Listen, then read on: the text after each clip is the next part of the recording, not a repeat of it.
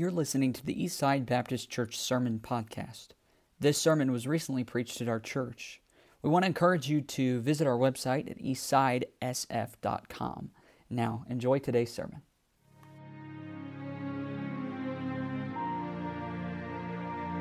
A lot of reasons to be thankful. We're so blessed. And, the primary reason we're blessed is because we have a Savior who died on the cross for our sins. But under that umbrella, we have a lot of other things that He sure does for us, doesn't He? And we should just be thankful this morning. I'm thankful for that truth today, and thankful that we can say we've been blessed. And I look around here and just say we've been blessed. God has blessed Eastside Baptist Church, and I think about the friends we have and the church family that we get to enjoy. Don't ever take for granted that God is behind all of it, and those provisions that come from our Father who's good to us. So Romans chapter 6 is where we'll be this morning.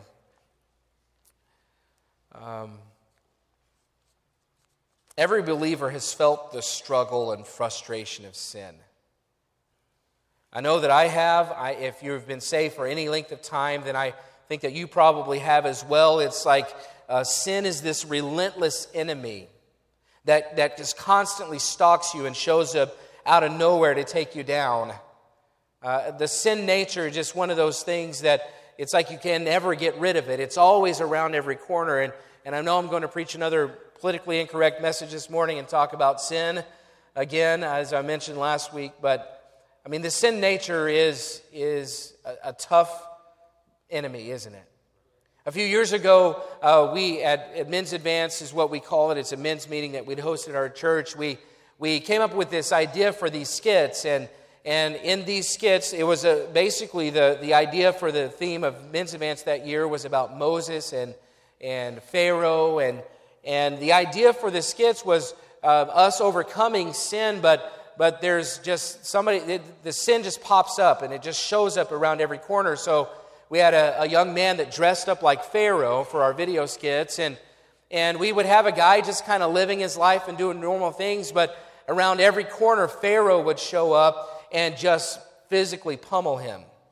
So in a men's meeting, all you need is some physical comedy or someone getting beat up, and everyone jumps in and likes it. So, and so he would be just doing things like he was at work, and then something pops up on the computer screen, and he's tempted to look, and then Pharaoh shows up and takes him down. Or he's driving through a drive-thru, and something catches his eye, and he's tempted, and Pharaoh just shows up and pulls him out of the car.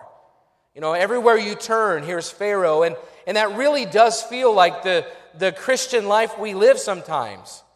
And that no matter where we go or what we face, sin shows up, and everywhere we turn, and when you're struggling with something, it's like no matter what you do, you try to get away from it, but it just shows up at every turn. From the newest Christian to the oldest saint, the fight against sin is a constant battle. Even the great apostle Paul, we could go to the next chapter here in Romans and read it, and we look at how he felt the weight of the struggle just to have victory over sin. The good that he wanted to do, he couldn't do. The evil that he didn't want to do, that was what was reigning in his life. And he just couldn't seem to get through it. And I think about Paul, and I can't imagine the apostle being anything like me. And yet when I hear his words, then they echo the same prayers that I sometimes pray to God. God, the good that I would, I do not. The evil that I don't want to do, God, that's what I struggle with. I find myself in that very position. I find myself, I could have written the words that Paul wrote in Romans chapter 7. We're all sinners. We're born that way. And yes, many in here, and I would assume that the vast majority in here are saved, but we battle the flesh. We battle that sin nature. We do every day. It shows up at every turn. We come around the corner, and there's Pharaoh again. It's always there. And sometimes in the Christian life, we start to feel like the underdog. We start to feel like we're expected to lose. We start to feel like, my job or my role in this is just to, the few times that I'm able to escape, then I do. But for the rest of the time, I'm really at a disadvantage in my Christian life because I'm the underdog. Sin, that's how powerful, that's how strong sin is, and we start to look at ourselves like we're supposed to lose. And I don't know if you've ever been involved in sports or in anything like that, anything competitive like that. If you go in with the mentality that, well, we're going to lose, guess what? You're going to lose. We view the Christian life like we're the underdogs, but Paul wants the Romans to realize that even though the fight with the flesh seems overwhelming, it's not a battle that they have to lose. Your Christian life, sin, the sin nature, does not have to defeat you. As a matter of fact, they weren't underdogs. We're not underdogs in the contest in this fight against sin. We are equipped, according to what the Bible says, we are equipped to be the favorites. You could say it this way: if you're a believer, you were made to win against sin. If you're a child of God, deliverance from the bonds of sin is not some tangible black magic potion that you may stumble upon sometimes on your journey toward enlightenment. We sometimes think, some think that there's once you get to a certain level of maturity, then you can have victory against sin. Once you reach a certain level in your Christian life, once you've been saved a certain number of years, you have to get to this level of sanctification before you can have victory. But the truth is, a person saved yesterday has as much as at their disposal to win against sin as someone who's been saved for 50 years. It's not about experience. It's not about tactics. It's not about outsmarting our sin nature. If it was, that means we could beat it in our own strength. But the flesh, our sin nature, our old man, whatever you want to call it, it's not beatable by ourselves. We don't have power in ourselves to win. We don't have power in ourselves to overcome it. Winning against sin begins with an understanding about your position in Christ as a child of God. See, once we believe and once we begin to grasp the truth of what it means to be in Jesus Christ as a believer, we start to realize sin does not have to win. And so I know that I'm preaching about sin this morning, and I know I'm preaching about something that people may not like in our church, modern church cultures to hear about, but I'm preaching about something that should be encouraging. I'm preaching about something that I hope will be a help to you and that you can win against sin. And if you want to win against it, Romans 6 is a great place to start. It's a wonderful chapter to provide some help. This is going to be a different kind of message, I think, this morning than the ones I've been preaching. It will be very doctrinal, it'll be very practical and even instructional today, but sometimes we just need to understand the basics. We just need to stop and look at what the Bible says about our position in Christ to see that we can win against sin. Paul's given the Romans rich doctrinal truth about righteousness, and he's talking about faith, he's talking about justification, but he also gives them practical realities that are the result of those big picture truths. See, that's one thing that I think we disconnect sometimes, in that we assume that doctrine or learning about doctrine is just something that's kind of for the intellectual. Just something that the person that wants to have a lot of information, they would study doctrine. But as you study doctrine, it starts to affect your daily life. It has practical effects on your life as a Christian. So Paul's subject is sin in the life of a believer, and he makes it clear that a child of God can win against it. The beginning of chapter 6 is connected to some truths that Paul ends chapter 5 in. Look at chapter 5, verse 20. He says, "Moreover, the law entered that the offense might abound, but where sin abounded, grace did much more abound. That as sin hath reigned unto death, even so might grace reign through righteousness unto eternal life by Jesus Christ our Lord." So Paul starts leads into Romans 6 by talking about grace. And you hear a lot about grace these days, and I think there's a lot of misunderstandings about grace. But as a Christian, we should not be afraid to talk about grace. God's grace is extremely important to the Christian life, but it's one of those things that can be twisted if we're not careful. See, Paul's helping the Romans to understand salvation is all about God's grace. It has nothing to do with our works. Grace is able to overcome even the greatest of our sins. Now, let me just mention again, and I've mentioned this before, just because we preach about grace or talk about grace, it does not mean that we are Calvinists.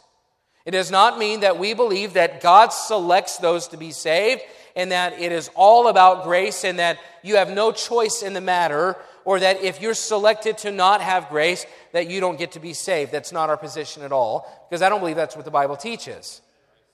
But grace can be, though misconstrued, and we see Paul here in Romans 6 trying to answer some of those things before they misconstrue what he's saying. See, in verse 1, he says, "What shall we say then? Shall we continue in sin that grace may abound?" See, it's a rhetorical question. It's as if Paul is anticipating what they might say.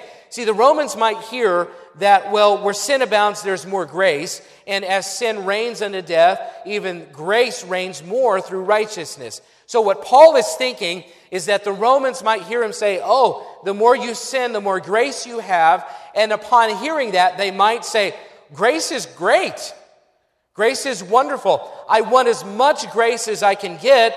So if I'll just sin more so that I can have more grace. See, I believe that's the context of Romans 6:1.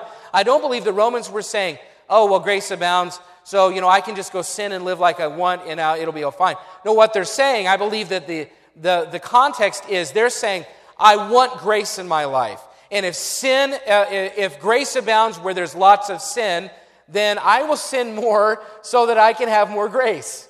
Now, that's a twisted way to view it, but that's what Paul is dealing with. And Paul is saying, or he starts to tell them that's the wrong way to think about it.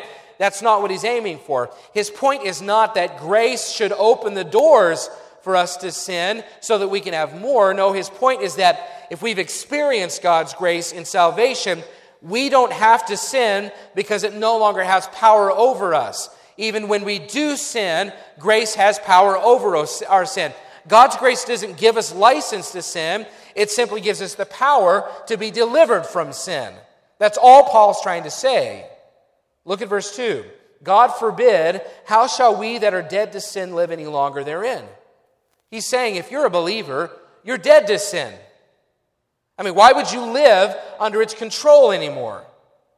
So that's the context of Romans 6. And those are the thoughts that direct Paul's thesis here. He wants them to understand that they have resources available to win against sin. They don't have to live in sin. They don't have to live in sin so more grace abounds. They don't have to be subjected to sin. And he starts with some things that the Romans should know. And this is very important. Understand, we cannot live the Christian life in any form of success unless we know what God's revealed word says about our Christian life. Everything that we have as a resource is something that we are to know. And that's where he starts. Notice how often he uses the word know in this chapter. Look at verse 3. He says, know ye not. Look at verse 6. He says, knowing this. Look at verse 9. He says, knowing that. Look at verse 16. He says, know ye not. Are you getting the idea that in order for us to win against sin, that there are some things we better know? I think it's pretty obvious. It starts with knowing what is true. Paul allows that just because some things may be true, it doesn't mean that the Romans know that they are true. And what I think is happening is, they get saved, and it was almost as if maybe the Romans didn't have all the knowledge they needed to be successful against sin. It's kind of like if someone paid your house off 20 years ago and they never told you about it. That would not be a nice friend. I mean, if you're going to pay off my house, at least let me know so I don't keep making payments. Well, that's kind of what is the situation, I believe, for the Romans. See, once you're saved, there's a lot of things that are true, but you may just not know them yet. There may be a lot of things at your disposal, but you're just not aware of it yet. That's why, by the way, that we need to be in church. That's why we need to be in the Bible. That's why we need fellowship with other saints, because you may know a lot, but I may not know a lot. And you may know some things that I wish that I would know or wish that I knew so that I could be a better Christian. There are some things that we need to know if we're going to win against sin. That's what Paul's talking about. That's where he's leading them to. He wants them to know some things. And first, he wants them to know their position in Christ. Look at verse 3. Know ye not that so many of us, as were baptized into Jesus Christ, were baptized into his death? So there's a lot of confusion about this verse. You're probably thinking, what in the world does that mean? I don't know I had to get baptized to be saved. Well, as Baptists, as Bible-believing Baptists, we don't believe that you do have to be baptized in order to be saved. That's not what this verse is teaching. And if you read the New Testament, then I don't believe that's what the New Testament teaches either. Salvation is of faith. But he says, know your position in Christ. The word baptism is not referring to water. It's not referring to the step of obedience after a person gets saved.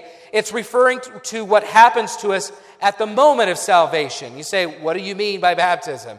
Well, baptism means to place into or immerse. Okay, so when we baptize up here in our baptistry, we're immersing someone into the water. We're placing them into the water. Baptism has not as much to do with water as it does to do with what is happening.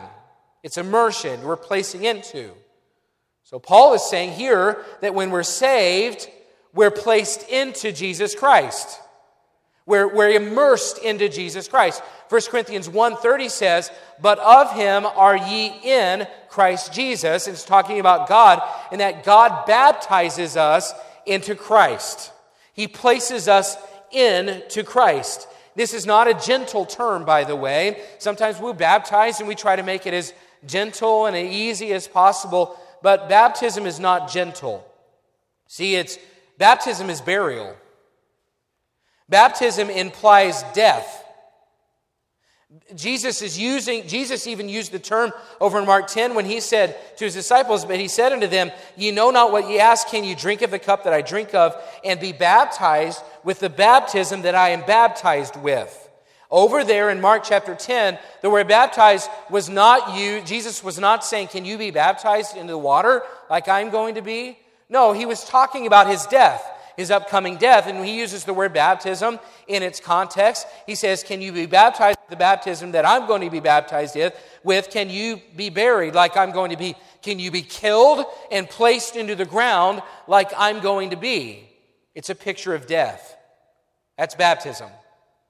That's why we use baptism not as a way or a means to be saved, but as a picture of salvation. It's a picture of the death of that person, the burial of that person into Jesus Christ, and then being raised to new life. It doesn't magically happen in the water. It's simply a picture of what's already happened in that person's soul. So this is a picture of death. As a Christian, it pictures death to the old life. When a person gets saved, they die with Christ. Your old life ends. Your old man died when you were placed into Jesus Christ. You are dead to sin because you, as one placed into Jesus Christ, died to sin when he died. And I know this is a mystery. You say, how does this happen? And to that, I would say in my best theological voice, I have no idea. All I know is that God can do miracles, and God does things far beyond our understanding. And I would say about this, it is a mystery, and it is difficult to understand, but just because I don't understand exactly how it works, it does not mean that it's not true.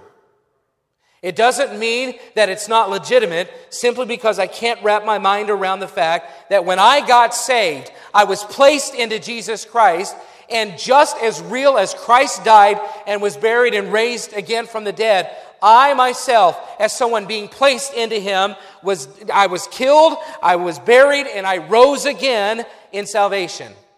I don't know how it works. I can't explain it to you any better than that. But like the Romans, I am required to know that it's true. And in being true, the implication for all of us as believers is incredible. But let me just say this too. Just because you don't wrap your mind, or you can't wrap your mind around the way that something works, it doesn't mean that it doesn't work.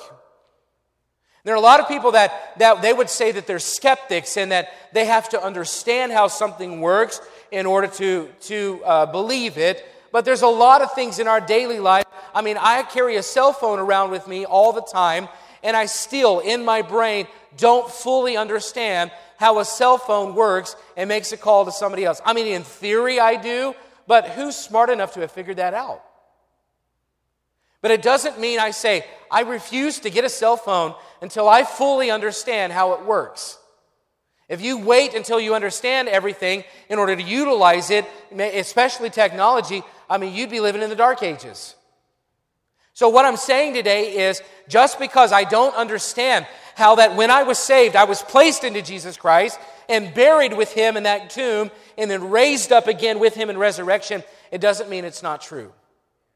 If you're saved today, then I'm telling you, according to Paul here in Romans 6, when you were saved, you were placed into Christ, you died with Him, you were buried with Him, and you rose with Him in the resurrection. And when I start to look at it that way, it starts to make me think that I've got a lot more resources at my disposal than I realized that I did.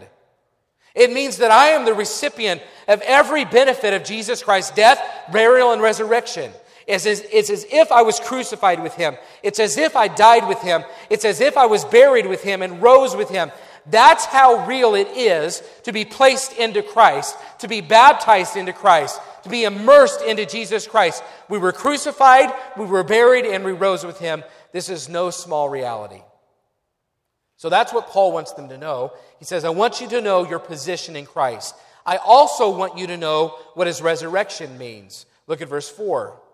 Therefore, we are buried with Him by baptism into death, that like as Christ was raised up from the dead by the glory of the Father, even so we also should walk in newness of life. For if we have been planted together in the likeness of His death, we shall be also in the likeness of His resurrection.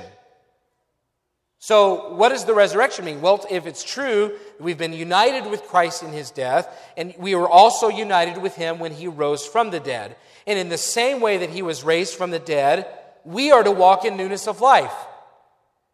We are to walk in newness because Christ raised from the dead. Our old life ended with the cross. Our new life began with the resurrection. Our old life ended with the cross, but our new life begins with the resurrection. 2 Corinthians 5:17. Therefore, if any man be in Christ, he is a new creature. Old things are passed away. Behold, all things are become new. Listen, we don't just die with Him and then that's it. Death in Christ, with Christ, leads to something more. We are given new life to live a different way than we were living.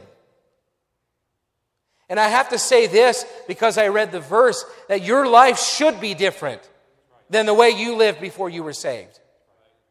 Your life should have very little resemblance to the life that you used to live in salvation. And you say, well, what about me? I was saved as a 9-year-old boy too. And there's not a whole lot of trouble that a 9-year-old boy can get into. So the day before I got saved doesn't look much different than the day after I got saved. But I can tell you this, the life that I have lived after I got saved looks much different than the life I would have lived if I had never gotten saved. It should change your life. There's a lot of people out there that claim, I got saved, but not much has changed. I just kind of added Jesus in where He fits. That is not the life that is produced if you truly got saved. It should look completely different than the life that you used to live. And so I say that this morning because newness of life is a trademark of a Christian life. It should look different. And if your life, if we were to simply remove the names and we were to look at your life with all the characteristics, all the details, all the sin, all the things that you go through, and compare it to an unsaved person, just by removing the name, if there's not much different, then I would start to examine myself. Because to be in Christ, to be placed with Him in death and buried and then raised with Him should produce something new. And if it doesn't, we need to reevaluate that. Remember Paul's question up front, shall we continue in sin? God forbid. You're dead to sin. You should be living free from sin. and I don't want you to get lost in all this. I know there's a lot of information here. The point Paul is making is that just as sure as Christ died and was buried and rose from the dead, you died, you were buried, you rose a new creature, and you are no longer bound by the control of sin. So you should know what the resurrection means. You should also know that sin no longer has to be your master. Look at verse 6. It says, knowing this, that our old man is crucified with him, that the body of sin might be destroyed, that henceforth we should not serve sin. See, before salvation, we in these earthly bodies had no choice but to serve the flesh. The lies that we used to tell, they were our master. We couldn't hardly do anything against the power. We had no resources to fight it. The lust that you may have used to have lived with in your old life, you had no power to fight against it. You didn't have God's help on your side before you were saved. That anger, that issue that you had with anger. Yes, and many of us have issues with anger, and we still fight anger. But that anger before you got saved was probably far worse than the anger you deal with now, because you had no resources to fight against it. You had no help. We were, as Paul says down in verse 20, we were servants of sin. That's what our old life used to be. But Paul, now in verse 6, is telling us that the control of that indwelling sin over us has been destroyed. And in case you don't have confidence in God's ability to work through you and help you to win against sin, Paul uses the word destroyed. That's how sure this is. It's destroyed. Now, this doesn't mean that it's annihilated. It doesn't mean that it no longer exists. It just means that it has been put out of operation. It's been made effective. It's still there, but that body of sin still exists because we need something to walk around in. This flesh is still here. It still exists. We still have to battle against it. But when you got saved and you were placed into Christ and you were buried with Him and you were raised with Him, it says that the body of sin might be destroyed, meaning it is possible that this body still exists, but it has been rendered ineffective. It's almost like that God gives us the power to go up and pull the plug. We can unplug it from the wall. And if it's not plugged in, it has no power over us. Our problem is that, yes, it's there and it still exists and it's been unplugged from the wall. Our problem is, though, that we walk up to the cord and we go up to the wall and we plug it back in all the time. Now, that's not God's fault. God has given us every resource available to win against sin. And if we are not winning against sin as a child of God, it is because we keep plugging it back into the wall. But just know this, Paul says, sin doesn't have to be your master. It doesn't have to be your boss. I love to hear little kids argue. One of my favorite little kid arguments is, "You're not the boss of me." You know, it's pretty awesome to hear little kids talk about that. There's this like authority structure in a group of children. "You're not the boss of me." You're not the boss of me. I love to hear little kids argue about that. And it's pretty funny to hear them talk about it because, it's really important to be the boss. I mean, as a kid, I always wanted to be in charge. I remember as a kid, whenever I would get the little button on the day that I got to be the line leader and lead all the kids down to the cafeteria, man, I was full of myself. I had the little boy leader button. You ever have stuff like that? Those days, I was the boss of everybody. Do you know, the boss of me, that whole argument, it kind of comes into play in the Christian life too. Because you have the power to tell the sin nature through the Holy Spirit's help, "You're not the boss of me," and yet we submit like it's the boss of us. We operate as if it's still plugged into the wall. But we don't have to live that way. We don't have to surrender to it. This body of sin, according to these verses, this body of sin no longer gets to be the boss of you. And if it is the boss of you, it's a decision that you're making. Paul writes in verse 7, "For he that is dead is freed from sin. Dying with Christ has emancipated us. We were servants, but now we've been set free." And I just halfway expect when I say something like that there should be some excitement in you.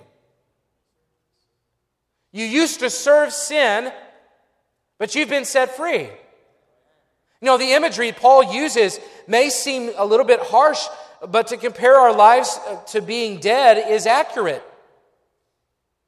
It's like you can't, the illustration that I think of here is that you can't tempt a dead man. And I'm not trying to be disrespectful. Yesterday we had a funeral right here in this room. And Denny Heiser laid here in a coffin. And his body was here. But Dennis Heiser, praise the Lord, had received Christ as his Savior. And Dennis Heiser, the real Dennis, is in heaven right now with Jesus Christ. But his body laid here in this box yesterday. And there was not one thing that I could have done to tempt Dennis Heiser to sin yesterday. Because his body, as he's dead to sin. You can't tempt a dead man. You can't entice him. You can't convince him to make a wrong decision. You can't, if he has a weakness for something, I couldn't have gone up to him and put it in front of his nose and tempted him yesterday. And again, I'm not trying to be disrespectful, but the illustration is helpful because it's what Paul uses. He says, if we have been saved, we are dead to sin. And we no longer have to serve sin, and a dead man can't be tempted by sin. I can't tempt a dead man to eat too much. If a dead man is a smoker, I can't tempt him to smoke. If he's into drinking, I can't attempt him to drink anymore. I can't attempt or make him lust anymore. It has absolutely no effect on him. And that is how Paul describes our Christian life. We are as free from sin as someone who has died. In the same way that a lifeless body doesn't respond to stimulation, we no longer have to respond to that terrible master that is our flesh. We don't have to give in to temptation. We have a choice. And it's important for us to understand this is not saying we will no longer sin. We are still sinners. We won't be completely free from the presence of sin until this flesh is done away with and we get new bodies. But what Paul is saying, and what I'm trying to get you to understand this morning, is that sin does not have to be in control of your life anymore. I now can choose which master gets to be the boss of me. It is now possible to be delivered from sin. You've probably heard this illustration before. You're renting a home or renting an apartment, and every month your rent comes due. So your landlord comes walking around the neighborhood or the apartment complex, and he comes with his hand out. And what does he expect you to do on the first of the month? Pay your rent. So you live in this same house for years and years, and by the way, if you rent too long, you should just buy a house. It's more responsible, but I'm not, that's not what I'm talking about this morning. But your landlord comes around, and at the first of every month for years and years and years, he comes with his hands out. And he says, time for the rent. So you take out your checkbook, you write his name, you write the total, you give him the check, and he says, see you next month. For years and years and years, on the first of every month, that landlord comes by and you pay him your rent, and then he goes on his way. Well, after 10 years of living in the same home, you don't realize it, but that landlord dies. And his property then is sold to somebody else. But that landlord's son, on the first of every month, the old landlord's son keeps coming by and says, oh, right, your rent is due. And then a couple hours later, the new landlord comes by. Says, now the rent is due. Now, you would be a fool to keep paying both landlords. Because the old landlord no longer owns your house. You only owe that rent to the new landlord. That's the rightful owner. The title has been transferred to him. And just because the old landlord comes by and knocks on your door, it doesn't mean you have to pay him a penny. See, Mr. Smith has died. Mr. Jones now owns the house. And if you're still paying Mr. Smith's family, you're a fool. But see, that's a great picture of many people in their Christian life. See, years ago when you got saved, there was a change of ownership. And you've got a new landlord, and his name is Jesus Christ. He bought you, he owns you, he saved you. He's the only one that you have to pay. And yet that old landlord, that old sin nature, the old man, our flesh, whatever you want to call it, still comes by with his hands out every day. And we, like fools, pull out our wallet and we keep putting money in his hands. Listen, I'm here to tell you today that the rightful ownership to your life as a child of God belongs to one landlord. His name is Jesus Christ, and you are no longer obligated to pay the old landlord anymore. Stop paying the old landlord. One of them owns you. His name is Jesus, and he's the best landlord you'll ever have. The other landlord's looking to take advantage of you. He's trying to make you slip up. He's trying to give you a miserable life. He's trying to make you lack joy. He's trying to take away everything in your life that matters. He wants you to be miserable. He wants you to be destroyed. He wants you to live so far below what is possible for you as a Christian. He's the hardest master you've ever had, and yet many, even in this room potentially today, are still paying the old landlord. The unbeliever is a slave to sin, and even though Christians have been set free, we still treat sin like it's the boss of me. As a slave, if you had been set free, one day, you wouldn't come back to work the next day. You'd be finding a new place to go live and a job and to work for yourself and to make your own money and to have freedom to do what you want. And yet many Christians are like the slave that goes right back to the plantation. After that Emancipation Proclamation, if I had been in that position, I'd be running around free, doing what I wanted to do, enjoying my freedom. I would not have gone back. Yet many Christians are still living under their old master. They're still paying the old landlord. Child of God, you're paying the wrong landlord, and if you are, it's time for you to realize what is true. You have to know your position in Christ. You have to know that He has given you victory over the power of sin. You have to know that you were buried with Him, you died with Him, but you were raised with Him as well, and there's newness of life that should be a part of your new life. Stop paying the old landlord. It's time to acknowledge that you have been freed. Why are we still living as if the old landlord calls the shots? You have no obligation to him. You've been set free. I read recently, in the 1930s, there was a farmer in Michigan.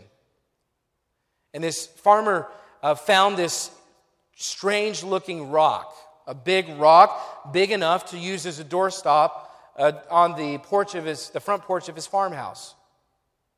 So he found it out in his field, and it's real heavy. He brought it to his porch and set it in front of his door, and years and years, since the 1930s, this rock sat on that front porch. And even when the farm changed ownership, even when there was a new owner, someone else bought the farm, there was that rock still there since literally the 1930s, so for decades. Well, the new owner, he bought the house, I think, in the 80s. They started paying attention to the news and hearing about these people that around the Detroit area that were, I think I'm getting an issue here. In the Detroit area that were finding shards of meteorites. And they were taking these meteorites to wherever you take them, and selling them for thousands of dollars. So the person that had owned the farm for 20 or 30 years looked at this rock on the porch and said, this is a little interesting kind of a rock. Makes me wonder what it is. So they picked up that rock and took it to Central Michigan University, where there's a professor that specializes in geology or something along those lines, and they had this rock tested. Turns out it's the 6th largest meteorite ever found in the state of Michigan. And that rock had a value of $100,000. So for 70 or 80 years, there's a farmhouse using a rock like it's a doorstop, when really it was worth $100,000. Made of nickel and iron. You know, I think a lot of Christians, that sums up their life as a Christian. You were buried, you died with Christ. You were buried with Christ.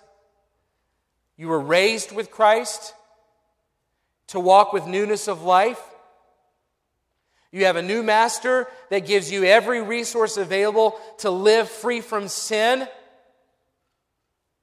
And yet, we just leave the rock on the porch. Meaning we have something of value, something of worth, something that could give us victory over the sin that daily berates us, that daily confounds us. And we have this resource laying right there, but we don't utilize it.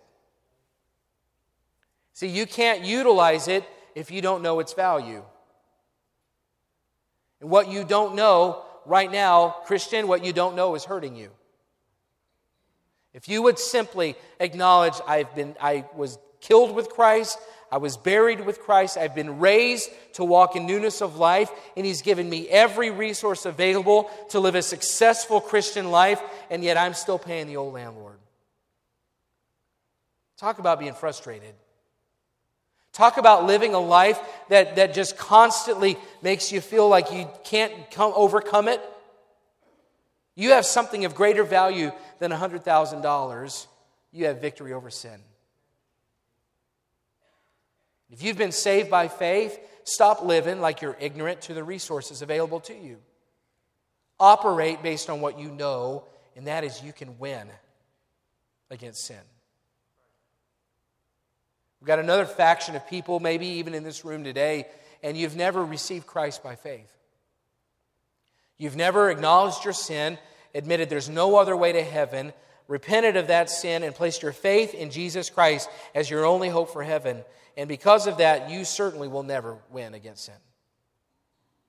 If you've never received Christ as your Savior, the first step to winning against sin is to receive Him today. But for you Christians, still paying that old landlord, it's time to stop. For you Christians that are still working under that cruel master, it's time to leave. For you Christians that are using God's resources of victory over sin as a doorstop on your front porch, it's time to go turn that thing in and utilize those resources for your advantage. You can win against sin. It's as good as done. It already happened. You were buried with Christ and raised with Him. You just have to live like it. Let's all stand together.